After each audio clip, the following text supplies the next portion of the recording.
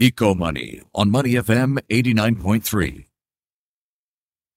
This is Eco Money on Money FM 89.3 with me, Rachel Kelly. So this week, Singapore International Energy Week, the spotlight has been firmly fixed on how to continue on this journey and the path to net zero and the role that renewables play when it comes to that path and the energy transition. Now, we just need to take a look at some numbers. Developing countries face an investment gap of $2 trillion annually for the energy transition. That's out of a $4 trillion annual funding gap for the Sustainable Development Goals. Now, that's according to data from the United Nations released earlier this year. And it did call for urgent support to developing countries to enable them to attract significantly more investment for their transition to clean energy. But that said, barriers remain. Policy, politics, and perhaps even technology all play a role here. So the question is, how do we bridge this financing gap? Well, let's find out from the largest bank in Singapore and Southeast Asia. We're joined in the studio now by Kelvin Wong, who is the Managing Director and Deputy Head of Energy, Renewables and Infrastructure at DBS. Thank you so much for joining us in studio today. Thank you for having me, Rachel. It's my absolute pleasure. Our absolute pleasure. It's great to have you with us. So, question. I've rolled out some figures there that were issued by the United Nations earlier this year, I think in July, talking about the cost of the energy transition. But I want to hear it from you. You know, if you run a quick search online, you'll get numerous figures. What's your take on the cost of the energy transition? First and foremost, right, I think what is energy transition? Let's kind of define it in simpler terms. It's really moving a fossil fuel-based economy to one that uses low-carbon technologies, essentially.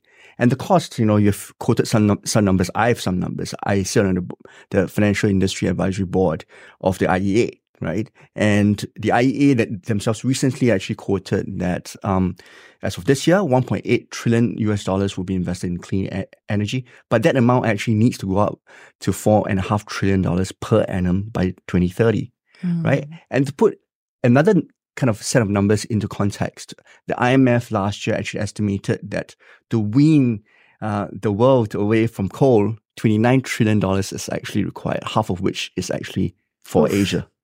No small change there. So where does this money need to go, and what are some of the challenges in getting these funds out to where they need to be?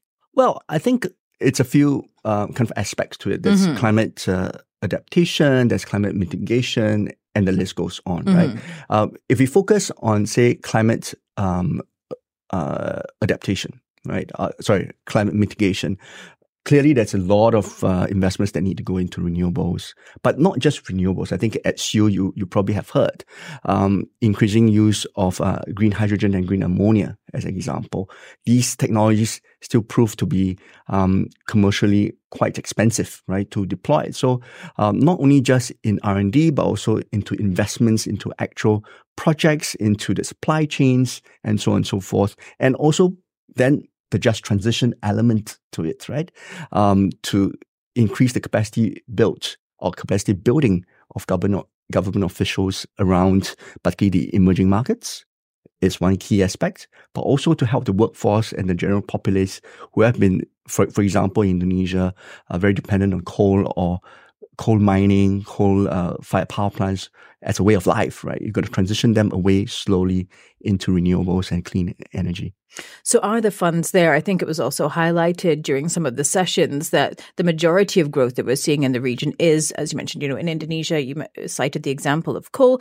A lot of the growth here in Southeast Asia is still fueled by fossil fuels. How do we break away from that? The financing gap is something that has been discussed to no end. So how do we bridge that gap, Kelvin? I think I speak in the context of Asia. Yep. It is well known that in Asia, at least, well-structured projects will get funding. And this has been proven in many jurisdictions. Take India as an example, right? The Indian renewable energy sector, which was quoted in SEAL as well, actually grew by almost 10% just in 4 years. That amounts to about 70 gigawatts. And the reason why that actually happened was because in India actually fixed a key part of the regulatory kind of framework that wasn't working for them, which was the party risk of kind of state governments and so on and so forth. And so they consolidated it and set up an entity called SACI, and then boom, it kind of goes. So that specific example already shows you that money is always available if governments set the right framework to have the right risk allocation between the public and the private kind of setting, right? And that investors can actually earn a reasonable rate of return. So is it mainly a regulatory issue that we're seeing across the region when it comes to perhaps stalling of funds to infrastructure projects to move transition projects towards net zero goals? I would say not just regulatory kind of impediments, to be very fair, right? The energy transition also requires a lot of enabling infrastructure to be actually in place. As an example, power grid infrastructure, a lot of these numbers that we were quoting actually do not include the investments needed to actually upgrade grids, as an example, to deal with more intermittent kind of power, right? So the IEA actually published a recent report just about last week on electricity grids. I think something like 28 million kilometers of new wires actually need to be thrown across the world, right? Just to kind of cater for the energy transition. And this, often in the context of Asia, a lot of these investments actually sit with the public sector because these are all owned by kind of the state. The utility companies are owned by the state. But we all know that state budgets are limited. So how do we have more public-private partnerships to enable the private sector to come in and help with, to your topic, the funding gap? That's right. We're speaking with Kelvin Wong, Managing Director and Deputy Head of Energy, Renewables and Infrastructure at DBS. So to that, Kelvin, tell us what DBS is doing. What are you working on at the moment to this end?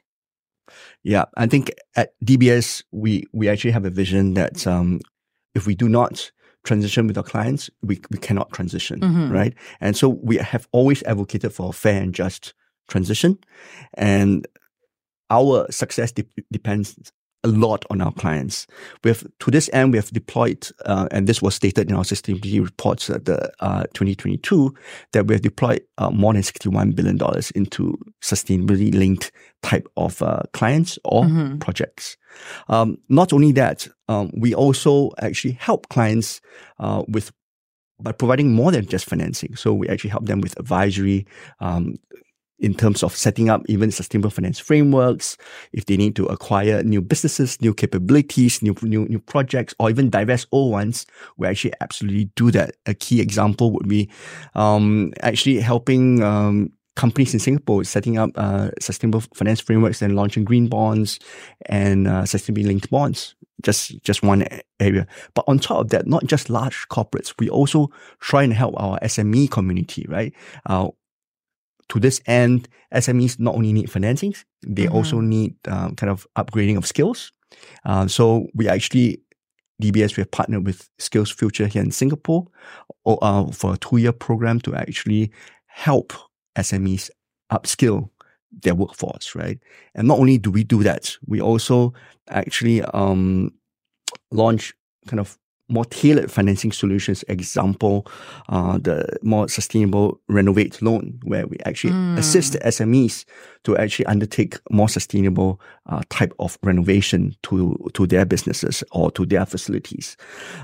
We also actually assist with a more ESG ready initiative to these SME clients to embark to even first develop a sustainability strategy, right? And then implement the action plan. Yeah. And then all down to monitoring and then kind of third-party verification and so on and so forth. And it's critical, isn't it, to take that holistic approach, not just with financing, but another issue that we don't often discuss is the workforce and that significant manpower gap that we have, not just here in the region, but globally when it comes to sustainability. Absolutely. CSOs, seasoned sustainability professionals, of which are very few and far between, right? Yes. So it can be a challenge when we're looking at the transition, not just when it comes to finance, but when it comes to manpower. So that's how you're helping your clients on that front in terms of funding, financing, but also education strategy But I'd like to add one more key aspect, right, which is collaboration. So without collaboration, we can't do much as a bank. So we believe forums like SIU actually provide that platform where, based on statistics over 1,100 industry leaders from around the world actually gather in our small island to actually debate, sign MOUs, to find new collaborators, to solve this energy transition challenge that's upon all of us. Okay, well, Kelvin, thank you so much for all that sharing. Unfortunately, that's all we've got time for today. I'd love to take this offline with you again in the future. Kelvin Wong, Managing Director and Deputy Head of Energy, Renewables and Infrastructure at DBS, talking to us about the financing gap when it comes to the road to net zero. You are tuned into Money FM 89.3.